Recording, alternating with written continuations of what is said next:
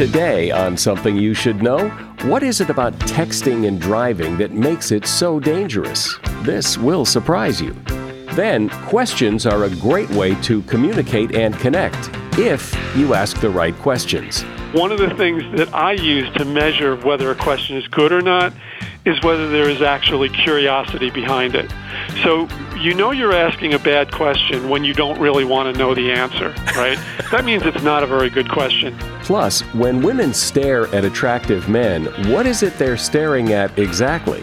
And how the baggage from your past can get in your way today if you let it. My family was so full of drama and tragedy, I just kind of stayed under the radar.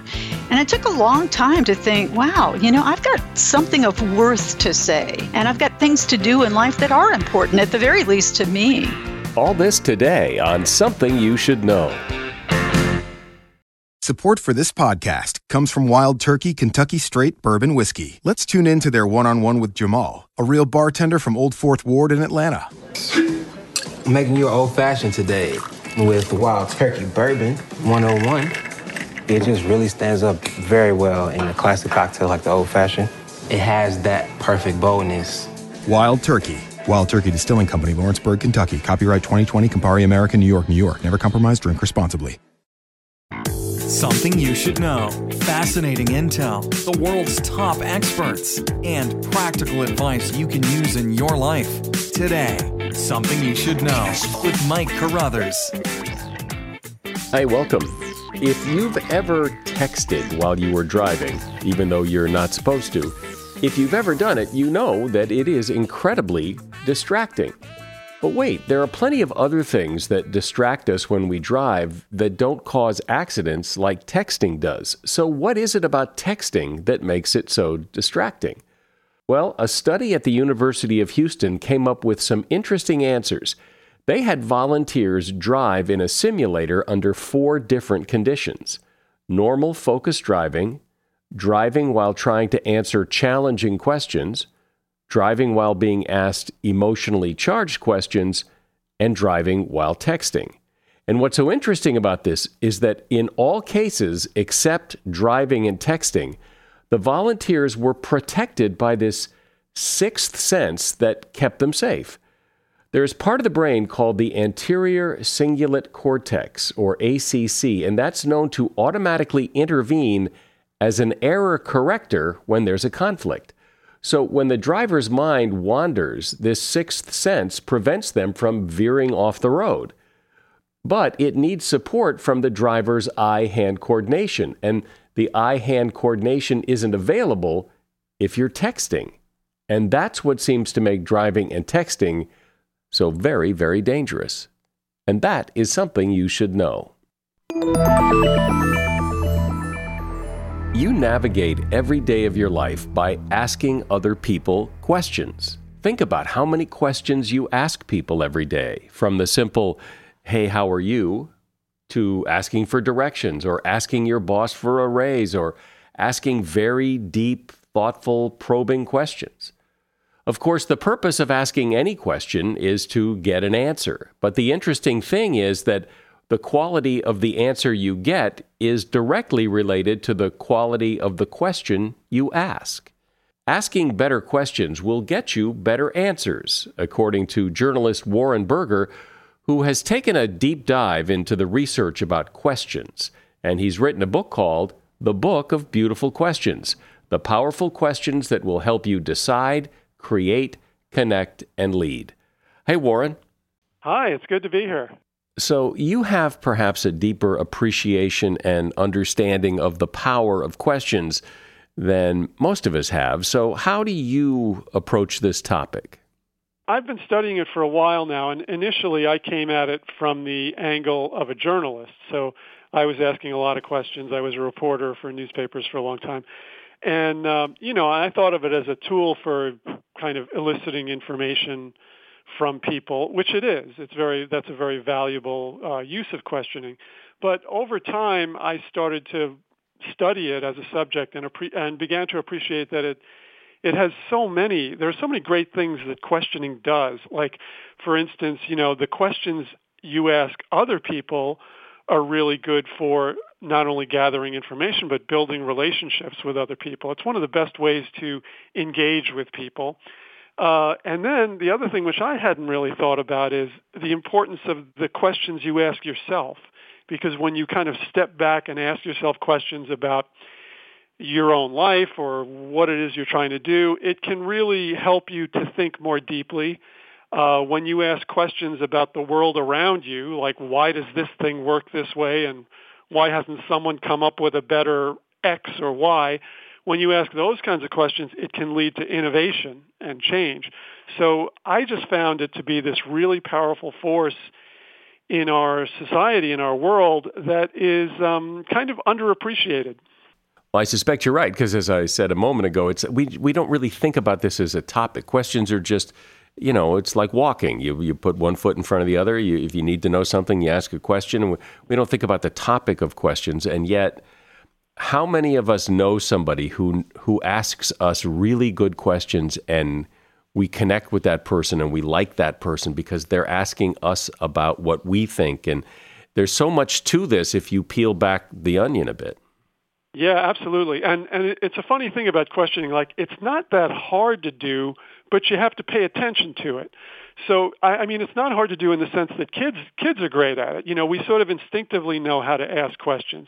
But the problem is we sort of get out of the habit of asking questions. I mean, it's something we do a lot when we're younger, and then as we get older, we do it less and less. And the other thing we get into the habit of doing is asking really rote questions, kind of thoughtless questions like, how are you? What's up? And so we don't put a lot of thought or effort into our questioning. And the difference between asking someone a rote question, how was your day, as opposed to asking a little bit more of a specific question, what was the most interesting thing that happened to you today? Just by putting a little more specificity into questions, they become more powerful and more interesting to people. So I think that's kind of the thing to keep in mind about it, is that pay attention to it, pay attention to the questions you ask, because the way you ask them and the tone you ask them in, all those things are going to impact the way a person responds. Yeah, well, like you said, we ask questions like, "Hey, how's it going?" I don't really want to hear how it's going. No, especially. I find myself. It's funny. I find myself giving talks in front of groups of people, and I'll say, "How is everyone this morning?" And then I realize that's the most ridiculous question, right? First of all, everyone is different. Everyone in the room is different. So it's like, we get into the habit of asking these sort of pointless questions. Bosses do this at work, and I talk to managers and executives a lot and say, don't go around and ask your people, how's it going, or, what's happening. Try to ask them individualized, specific questions, and you're going to get a much better feedback.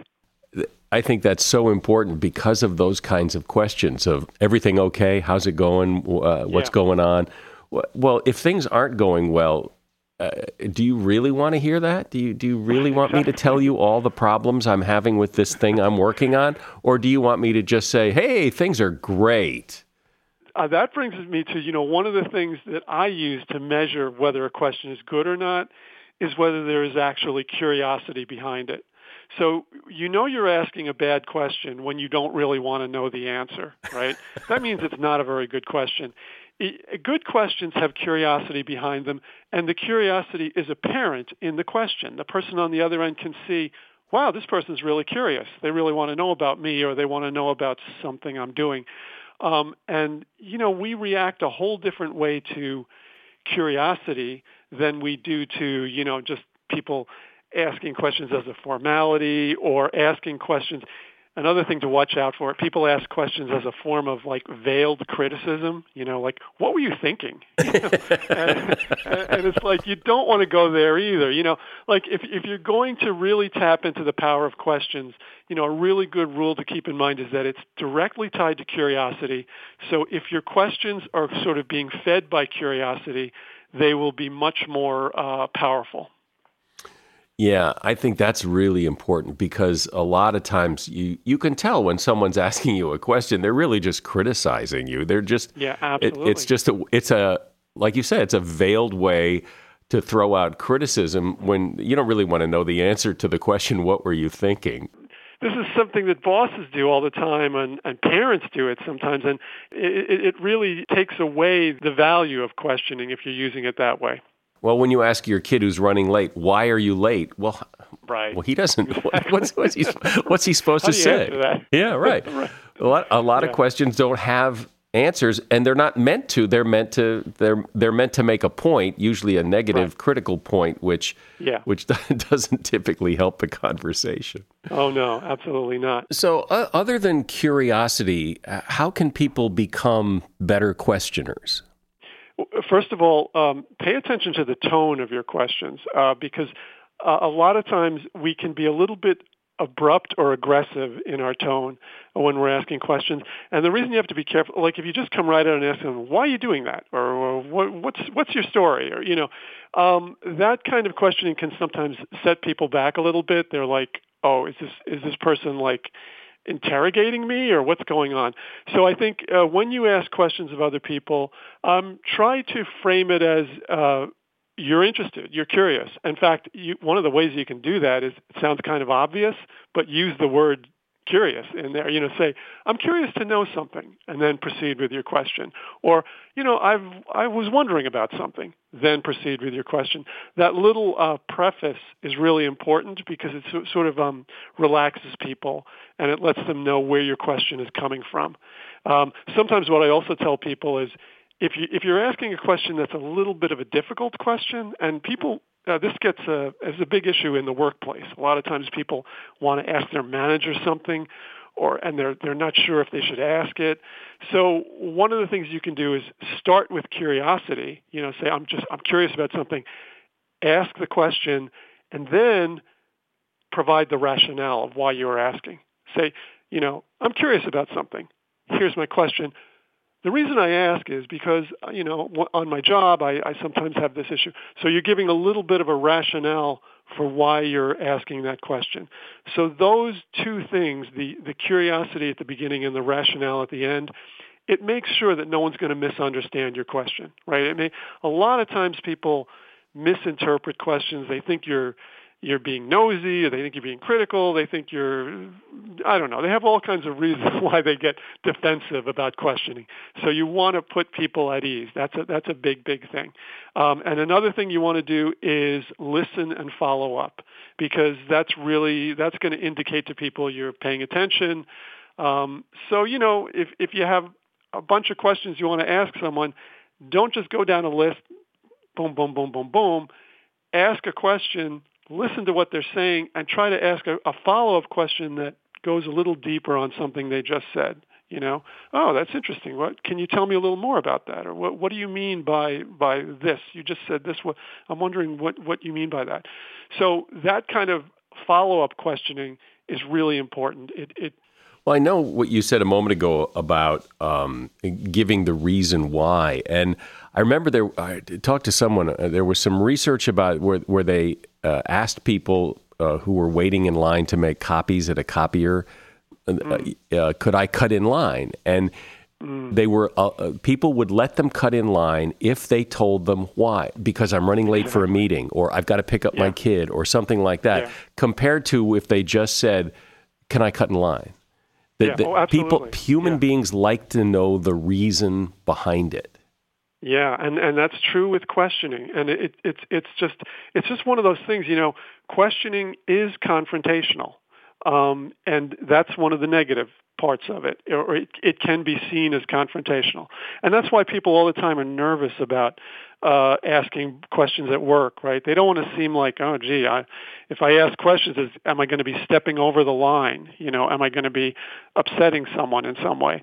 So don't use that as a reason not to ask questions. Just keep it in mind and realize, since it is inherently, or it can be confrontational, do all you can to soften it, and to make sure people understand why, that your questions are coming from a good place. They're coming from a place of trying to understand, curiosity, trying to get better at your job, whatever it is.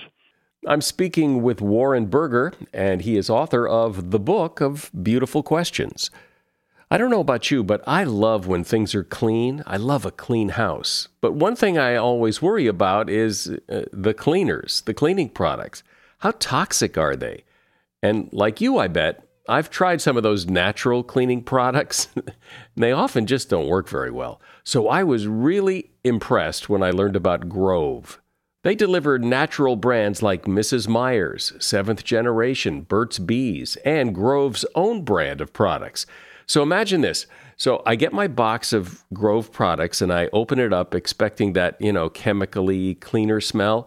And instead, the box is filled with soaps and cleaners and the smell of lavender and thyme, almond and lime. And it's heavenly. I love their all-purpose cleaner that makes everything smell like springtime. Try Grove now before this exclusive spring offer runs out. For a limited time, Something You Should Know listeners get a 3-piece cleaning set from Mrs. Meyer's Spring Scents, plus a free 60-day VIP membership and a surprise bonus gift just for you when you sign up and place an order of $20 or more.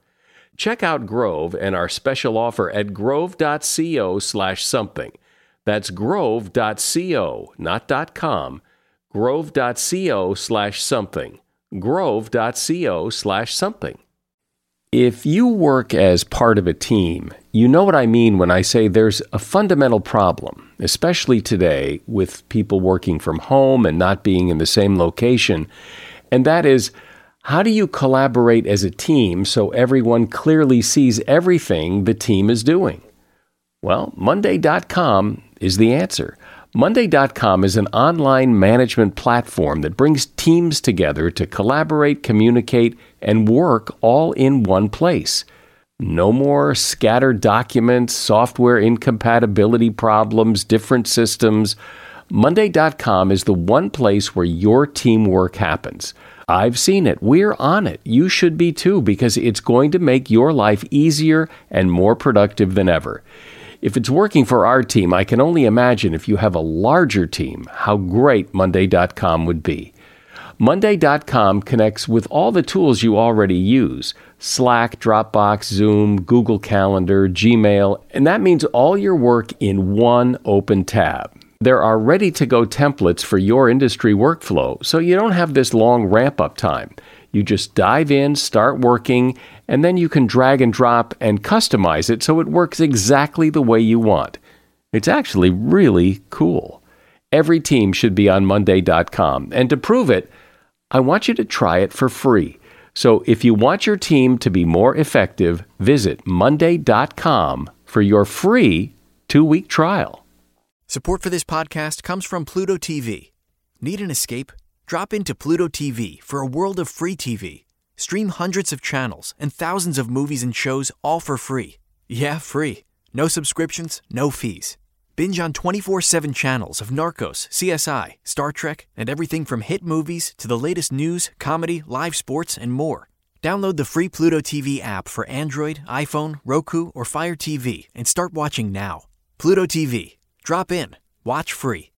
So, Warren, I understand the case you're making that questions can really make a difference in a conversation, but I've also been in conversations with people where, it's enough with the questions. You're asking too many questions. You're being too nosy. And I've had people ask me things like, when I first meet them, what are you passionate about? And sometimes I think, and maybe it has to do with the way they ask the question, but sometimes I think, wait, I don't know you well enough to share my passions, that asking me that, it's a little too much too soon. Really? Okay. Well, I mean, I've had really good reactions to that question, because I find that people they're even though they may not know you very well, they want to talk about what they're interested in. They want to talk about their passions. Yeah, you're right. Yeah, I guess you're right. There doesn't have to be a deep connection to, in fact, a lot of people talk about the fact that we're often afraid to dive into the deep end when we're early in relationships with people. We kind of hang around the shallow end of the pool, if you know what I mean, because we feel like, I don't know this person well enough to start talking about, what's going on in our lives, what we care about. But, there's an argument to be made that it's okay to go into the deep end fairly quickly with people, because that's when you'll either click or not. You'll discover that there are common interests or not. And, if there aren't, there aren't. But that's where you may, just in your first meeting with someone, discover that this is really, this is a kindred soul. This is someone that really is on the same wavelength as you, and that could lead to good things.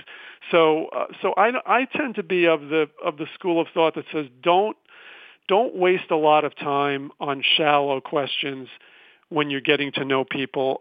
It doesn't really get you anywhere. If you want to do the perfunctory "how are you" at the beginning, okay, but try to move towards something a little more substantive early on, because there's not a lot of risk there, and I think you may open up something. You may open up something interesting. There does seem to be a line, though, there that too much too soon. It can be. Yeah, you got to be careful. That's my philosophy is go for it, and I'm sure it can backfire sometimes. Again, it's all about how you do it. It's all about the tone. If you sense that someone is maybe feeling you're coming on too strong, you might want to dial it back a little bit.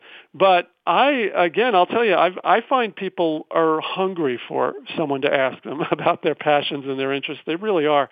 And because they don't know what to talk about otherwise, but if you give them the opportunity to talk about something they know about, something they're interested in, something they really care about, they'll dive right in. And it can be a really good way to almost bring out the best in someone, So I'm a big believer in that. That's probably really good advice for when you're breaking the ice, when you meet people. But I wonder how things are different with the people we interact with every day, where we're perhaps not quite so thoughtful about how we approach this. Yeah, that's an interesting thing too. I mean, because what I find is with the people we know really well, we stop asking questions too, because we feel like we know it all already, right? Or we feel like, gee, it wouldn't make sense for me to ask my wife, something about what are you really passionate about right now, or what are you really interested in right now, because I'm supposed to know that,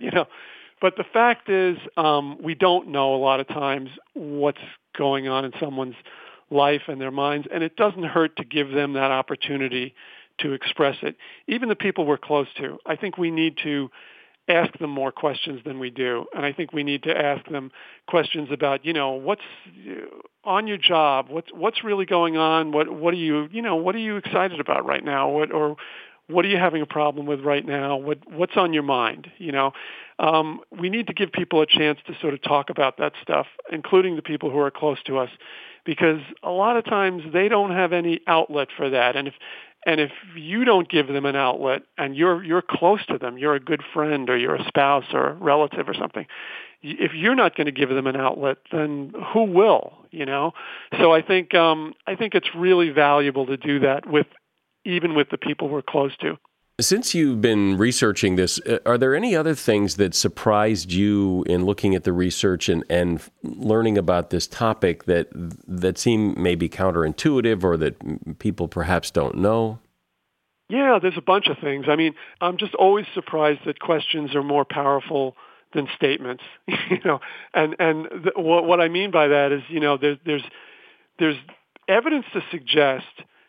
And it's counterintuitive, because we think statements are powerful, right? We think a person who comes out and makes a strong statement is powerful, and that's what's going to convince people, and that's what's going to have the most effect.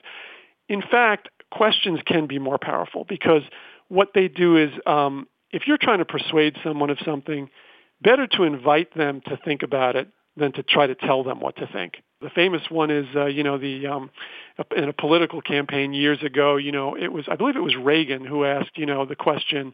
He got people to ask themselves the question, are you better off now than you were 4 years ago?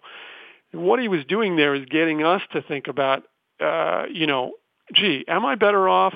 Do I want to make a change? As opposed to him saying, you are worse off now than you were 4 years ago. If he makes that statement that way, they might be skeptical about it, right? But when he gets them to think about it themselves, it can be more powerful. So that's what surprises me, the ways that questioning can have a more persuasive effect, and they can be more powerful than statements. Another interesting example I'll give you is, this one really fascinated me. something like New Year's resolutions, right? So we all do our resolutions as a statement, to ourselves, or we write it down or whatever. But we say, I'm going to lose 10 pounds this year, and it's a statement. So there was some research done out of, I think it was the University of Chicago or somewhere in Illinois, University of Illinois. They did some great research that looked into what happens when, instead of making a statement about what you're going to do, you ask it to yourself as a question. So instead of saying, I'm going to lose 10 pounds, damn it, you've posed it as a question of, how could I lose 10 pounds? What could I do? How might I go about doing this? They found it was way more effective in terms of people taking action toward the goal. And why is it more effective? Well, questions sort of get into our heads. They invite us to think about a problem, to try to answer the question, to try to solve the problem. So our minds kind of go to work on it. And then we start to come up with ideas. Gee, one thing I could do to lose 10 pounds is I could do this. And then the next day you might have another idea. So it's much more engaging to your brain when you ask yourself a question, as opposed to giving yourself an order, which you will tend to kind of resist a little bit. So that's just another example of how it's just the idea that there's something about questioning. There's something about a question being an invitation to think, or to engage. There's something very powerful about that we don't fully appreciate. And it's why I think, in a lot of cases, we should be turning our statements into questions. Yeah. Well, and what you were talking about earlier about, there's this general sense of asking, like if you were to ask your child's teacher, so how's little Johnny doing? You're going to get an answer that's pretty general. Well, he's doing fine. As opposed to stop for a moment and think, what do you really want to know? How is he doing in math specifically? How does he perform on tests? But how's he doing is kind of a throwaway question that'll get you a throwaway answer. Yeah. So always, you're always trying to go for a little more specificity and a little more, try to, as you just articulated very well, try to think about what it is you really want to know, because again, questioning is all about curiosity. So try to unearth what your curiosity is. What is it you're interested in? What is it you're trying to find out? Well, since we all spend a good part of our day asking questions, I appreciate the advice of how to ask the right questions and get the right answer. Warren Berger has been my guest. The name of his book is The Book of Beautiful Questions, the powerful questions that will help you decide, create, connect, and lead. And there's a link to his book at Amazon in the show notes. Thank you, Warren. Okay, that's great. It was really great talking to you, Mike. Sometimes I sleep great, and sometimes I have trouble sleeping. I bet you do too. And I have to say, I never thought the solution to the problem would be a weighted blanket. But I tried the Calming Comfort blanket by Sharper Image, and it was a revelation. It mimics the soothing feeling of being hugged. Calming Comfort applies an even amount of pressure over your body to help the production of serotonin and melatonin, simulating deep touch pressure stimulation. Calming Comfort is machine washable, it's dryer safe, and the blankets come in different sizes, including kid sizes, which is great because my son Angelo loves this blanket. The Calming Comfort weighted blanket comes with a 90-day anxiety-free, stress-free, best night's sleep of your life guarantee from Sharper Image. Right now, just for Something You Should Know listeners, go to calmingcomfortblanket.com, use the promo code SOMETHING15 at checkout to receive $15 off the displayed price. Again, that's calmingcomfortblanket.com, promo code SOMETHING15, that's SOMETHING15. And because you can't put a price on a great night's sleep, go online now at calmingcomfortblanket.com and use promo code SOMETHING15 for your special discount today. Do you own or rent your home? Sure you do. And I bet it can be hard work. You know what's easy? Bundling policies with Geico. Geico makes it easy to bundle your homeowner's or renter's insurance along with your auto policy. It's a good thing, too, because you already have so much to do around your home. Go to geico.com to get a quote and see how much you could save. It's Geico Easy. Visit geico.com today. That's geico.com. Everybody loves game shows. Everybody has a podcast. I've got both. Hey, everybody, I'm Kyle Brandt, and my new show, 10 Questions, is a game show talk show. Athletes, movie stars, everybody will come on, not just to talk, they come on this show to compete. 10 questions that, whether they know it or not, are somehow inspired by a moment in their life or their career. 10 questions, 10 points, so much fun. Head over to Spotify and please follow 10 Questions with Kyle Brandt. Everybody has baggage, and that is seldom said in a good way. We carry our baggage from our family and our childhood into our adult life, and if you let it, that baggage can really get in the way. So let's take a look at your baggage and see what it's doing and maybe how you can lose some of it. My guest is Libby Gill. She's the head of her own executive coaching firm. She is the former head of communications and public relations for Sony, Universal, and Turner Broadcasting. She's an international speaker, a best-selling author, and one of her books is called Traveling Hopefully: How to Lose Your Family Baggage and Jumpstart Your Life. Hey, Libby, welcome. Thanks, Mike. I'm happy to be here. So it seems to me that some people have a lot more baggage than others, that their past weighs heavier on them than on other people. So talk about what this baggage is that we all carry around. Well, it's funny. The further you go in life, the older you get. I think the baggage changes as you change. But when I wrote this book, Traveling Hopefully, it was about family baggage. It was about letting the events of your past define who you were in the present. A lot of tragedies and traumas in my past that I think even once I was past them had shaped my identity and even my self-perception to some extent. And I wanted to put that in the rearview mirror. So how does that work? Why is it that things that have happened in our past, we have trouble shaking, that they do frame who we are? There's a lot of science about that, in fact, and as my studies over the years as a writer have included some of that. And there's one interesting thing called fear memory consolidation. The social scientists call it. And it basically says when you have some fear or trauma and you experience that at some point, you get past it, but you remember it. And if you're in an experience that somehow evokes that memory, that you're calling up not the original incident that caused that, oh my gosh, what am I going to do, kind of fight or flight response, but you call up the memory of that. And so each time as that memory, it gets reinforced, and you are essentially remembering the memory of the memory of the memory. So what was initially a negative incident it looms much larger as life goes on. If you don't take it, sort of drill it down and say, okay, I'm not part of this anymore. I reject this. So there are a lot of reasons we sort of cling to those things.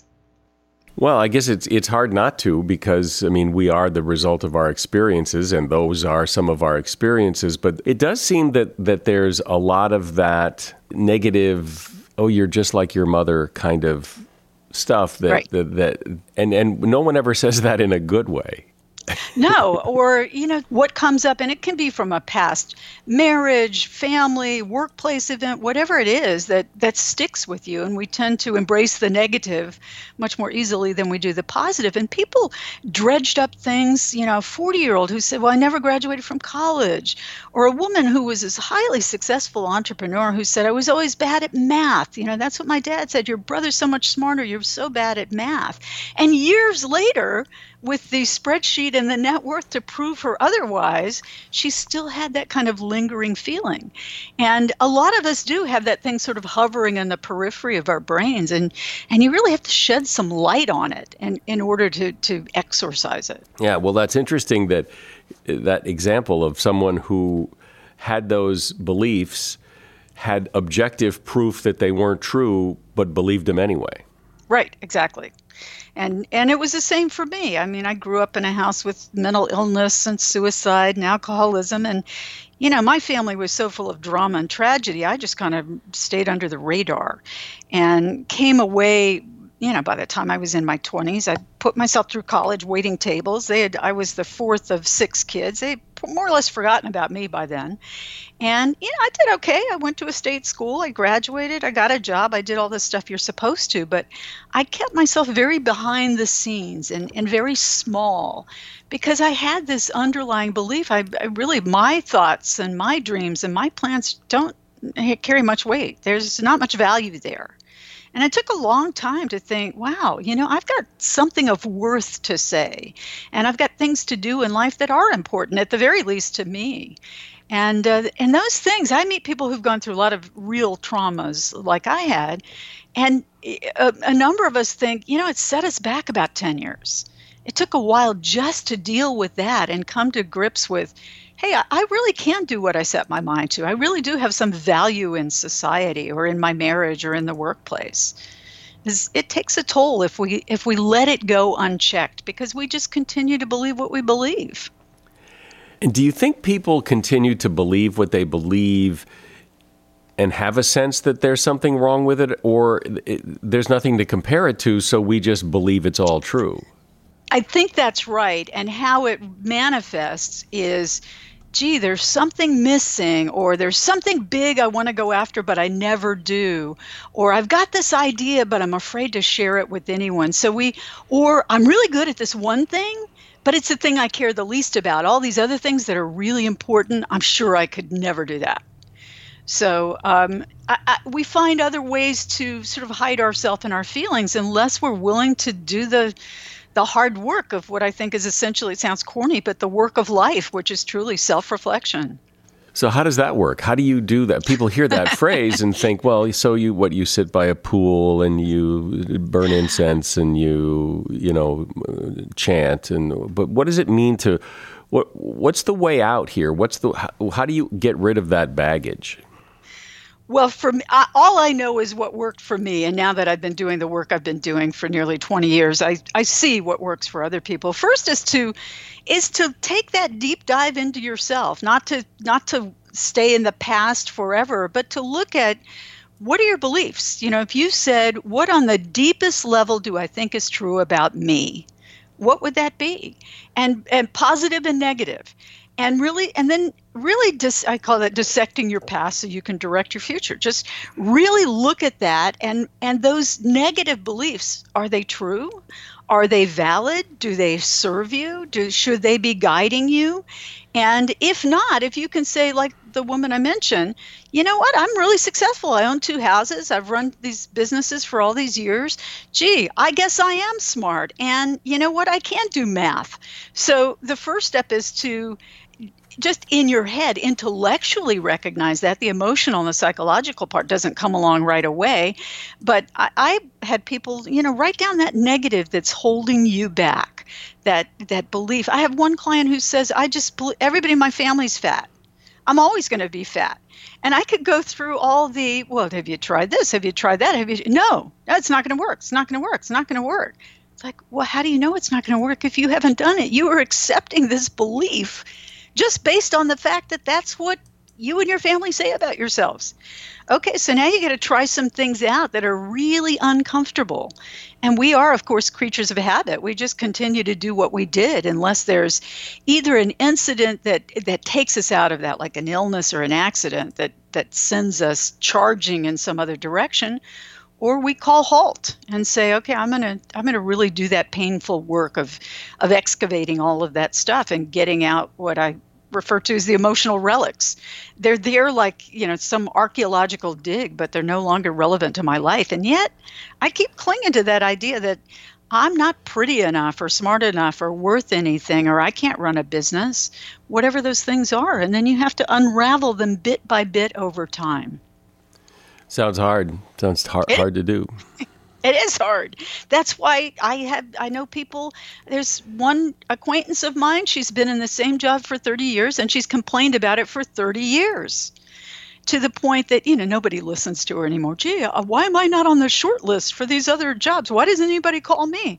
Because you haven't moved in 30 years. Nobody believes that you're ready for a change. And it's easier to stay where you are. It's a lot harder to say, I'm going to stop that bad relationship or get out of that bad job or start something that I feel really excited about and maybe it'll fail. I mean, when I decided, I always wanted to write a book. I always sort of fancied myself as a writer. That was one thing I was good at in school. But, I had to get a job, take care of people. And that was realistic and practical. And I don't regret that. But finally, I got to that point of it's now or never. And I bought a book off of Amazon on how to write a book proposal. And it took me a year to write a book proposal, and I sold it. But there was no magic to it. I just finally said, it's now or never. I'm doing it this year. And I did. It seems that there's this, when people talk about their family and, you're like your father, or you're like your mother, or, that runs in the family kind of, there's a kind of resignation, and so therefore you're stuck with it. The apple doesn't fall far from the tree kind of thinking that makes you think, well, there's no hope. That's an easy way out, isn't it? And you can be, it's those, what was the hushed belligerents, or the people that live that life of sort of quiet, they've given into it. Yeah, quiet resignation. And that's easier in a lot of ways. And it's being sort of comfortable. And if you're comfortable with that, you're going to stay with that unless you find some greater passion that's going to pull you out of the fear, or your life comes crashing to a halt, which frankly is when most people change their lives. A spouse dies, they get divorced, something tragic happens, and they've got to regroup and say, wow, I can't do that any longer. I better figure out a new path. That's the hard way to do it. I mean, who wants that to happen?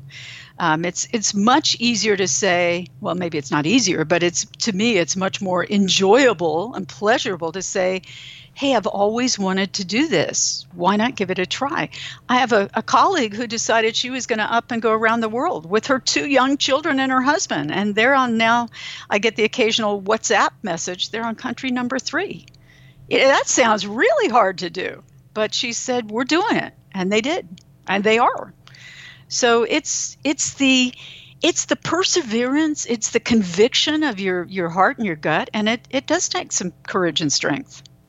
It does take some courage and strength, because I'm sure there are so many people who think about making a change, of trying something new, of doing something different, and think, yeah, but what if that goes wrong too? Well, it depends where you set the bar for failure. And for me, failure is you just didn't learn anything. So I set the bar really low. If I do something and it doesn't work and I didn't learn anything, that's a problem. If I do something and it absolutely tanks and I get it, that goes in the plus column for me. I mean, that's just what I've decided to do. I'll try it. And, I'm not a famous writer, executive coach, but I built a career that's lasted me 20 years on my own, based on my own talents and skills and how I want to spend my time. And to me, there are plenty of people who are a lot richer, probably a lot smarter, more well-known, and I'm kind of okay with that. When you talk to people, though, and maybe you're not a good person to ask this because you're dealing with people who are looking for help and who want to change and all that, but I wonder if it's more common for people to feel stuck, that life always goes wrong, bad things always happen or whatever, and that's where the self-reflection ends. That there's nothing more than I'm just doomed. So therefore there's nothing to do except wait out life until it's over. Yeah, right. And what kind of choice is that? But I tend to have people who come to me who aren't necessarily supercharged about where to go next. It's often a feeling of there's something missing and I don't know what it is. And I never believe the I don't know what it is part. They're not allowing themselves to either give voice to or to rock the boat with their family. And I'll tell you about one woman who was very high level partner in a law firm, very successful. She could have done that forever. But she came to that point in life, as many people do around their 40s or so, of, gee, I want a deeper sense of purpose. And this isn't it. I've done it and it's been great. And so we looked at what does that mean and sort of explored some different courses. Did she want to try? And people always start with their career before they want to go to the personal. And, gee, do I want to be an attorney in another firm? Should I just make a move? We ruled that out after a few conversations about why start all over to do exactly the same thing. Well, gee, let me try this. Do I want to be an entrepreneur? No, I can't. I don't have the stomach for that. Well, maybe I can be a public servant. And after lots of things that seemed completely unrelated, like getting her to join a running club and go on a couple of dates and things that made her just try something new and different and scary, and she found out the world was not going to fall apart around her when she did those things. They were fine. She decided, okay, a friend, and I put her on a very, very precise exploratory kind of path. And somebody said, hey, there's a seat open for a judge. Would you run for it? And she was, of course, scared to death, but she decided she'd give it a try, and we talked it through, and that's what I do. And it's like, hey, you're going to have to tell your firm that you're doing this. You're going to have to go out and collect signatures, and it may not work. Are you willing to take that risk? And after a lot of times of trying these other risks, she said, yeah. And she did, and she didn't win. But then the next year, another judgeship opened up. 10 years later, she's been a judge all this time. And it's, and I write about those stories because there are some people that it's like, wow, you got to put the dynamite under them to get them to move, even though they know they're not happy.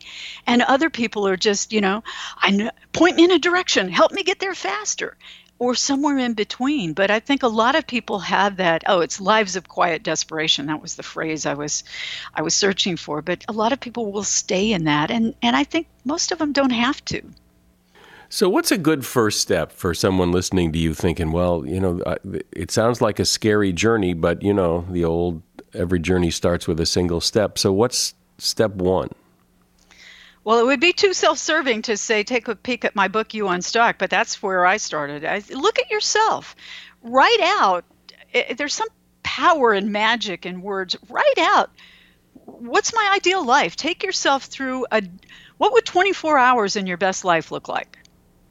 And just write it down in a little journal. I mean, for years when I was trying to figure all this stuff out, and I wouldn't say I'm completely there, but I'm a lot further along than I was back then, I bought those little speckled composition books, that you buy for $1 at Target or Walgreens. And I would just sort of journal, and then I would give myself exercises. And that's really what's in this book. The exercises that I use to get me through is start there. What does a great day look like? Are you in your job that you're in now? Are you in your marriage? Are you alone? Are you with children or grandchildren? I mean, how are you spending your day? Who's around? What are your surroundings like? What gives you joy? And write that day and think about, well, how much of that do you have now? Do you have some of it intermittently? Do you have all of it or a lot of it? And start right there with, allow yourself to think about and just fantasize. What do I really want in life? Because, I'm at that point in life. It's like that you're not getting any younger. I mean, who knows how long life will be? Even though we think now we're going to live forever. People are living to 100 and feeling really good about it. My mom lived till 97 and was healthy right up until the end. But who knows if that's my fate or your fate? So why not consider what would really be my best possible life? Yeah, well, that's a good question probably everyone should ask. Libby Gill has been my guest. She is the head of her own executive coaching firm. She's the former head of communications and public relations for Sony, Universal, and Turner Broadcasting. And she's author of a couple of books, including Traveling Hopefully, How to Lose Your Family Baggage and Jumpstart Your Life. You'll find a link to her book in the show notes. Thanks, Libby. Thank you, Mike. Men have often been criticized for staring at attractive women, but women check out men too.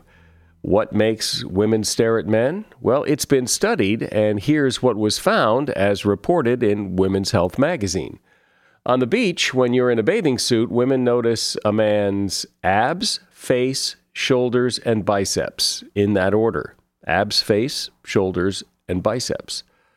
On the street, the first thing they notice is your eyes, followed by your smile, your height, hands, and your overall style. But the one trait that seems to trump all others is confidence. Any man who projects confidence appears instantly more attractive. And that is something you should know. One thing we know about the audience for this podcast is it continues to grow, And it grows primarily from word of mouth, people like you telling your friends. So please share this podcast with someone you know. I'm Mike Carruthers. Thanks for listening today to Something You Should Know.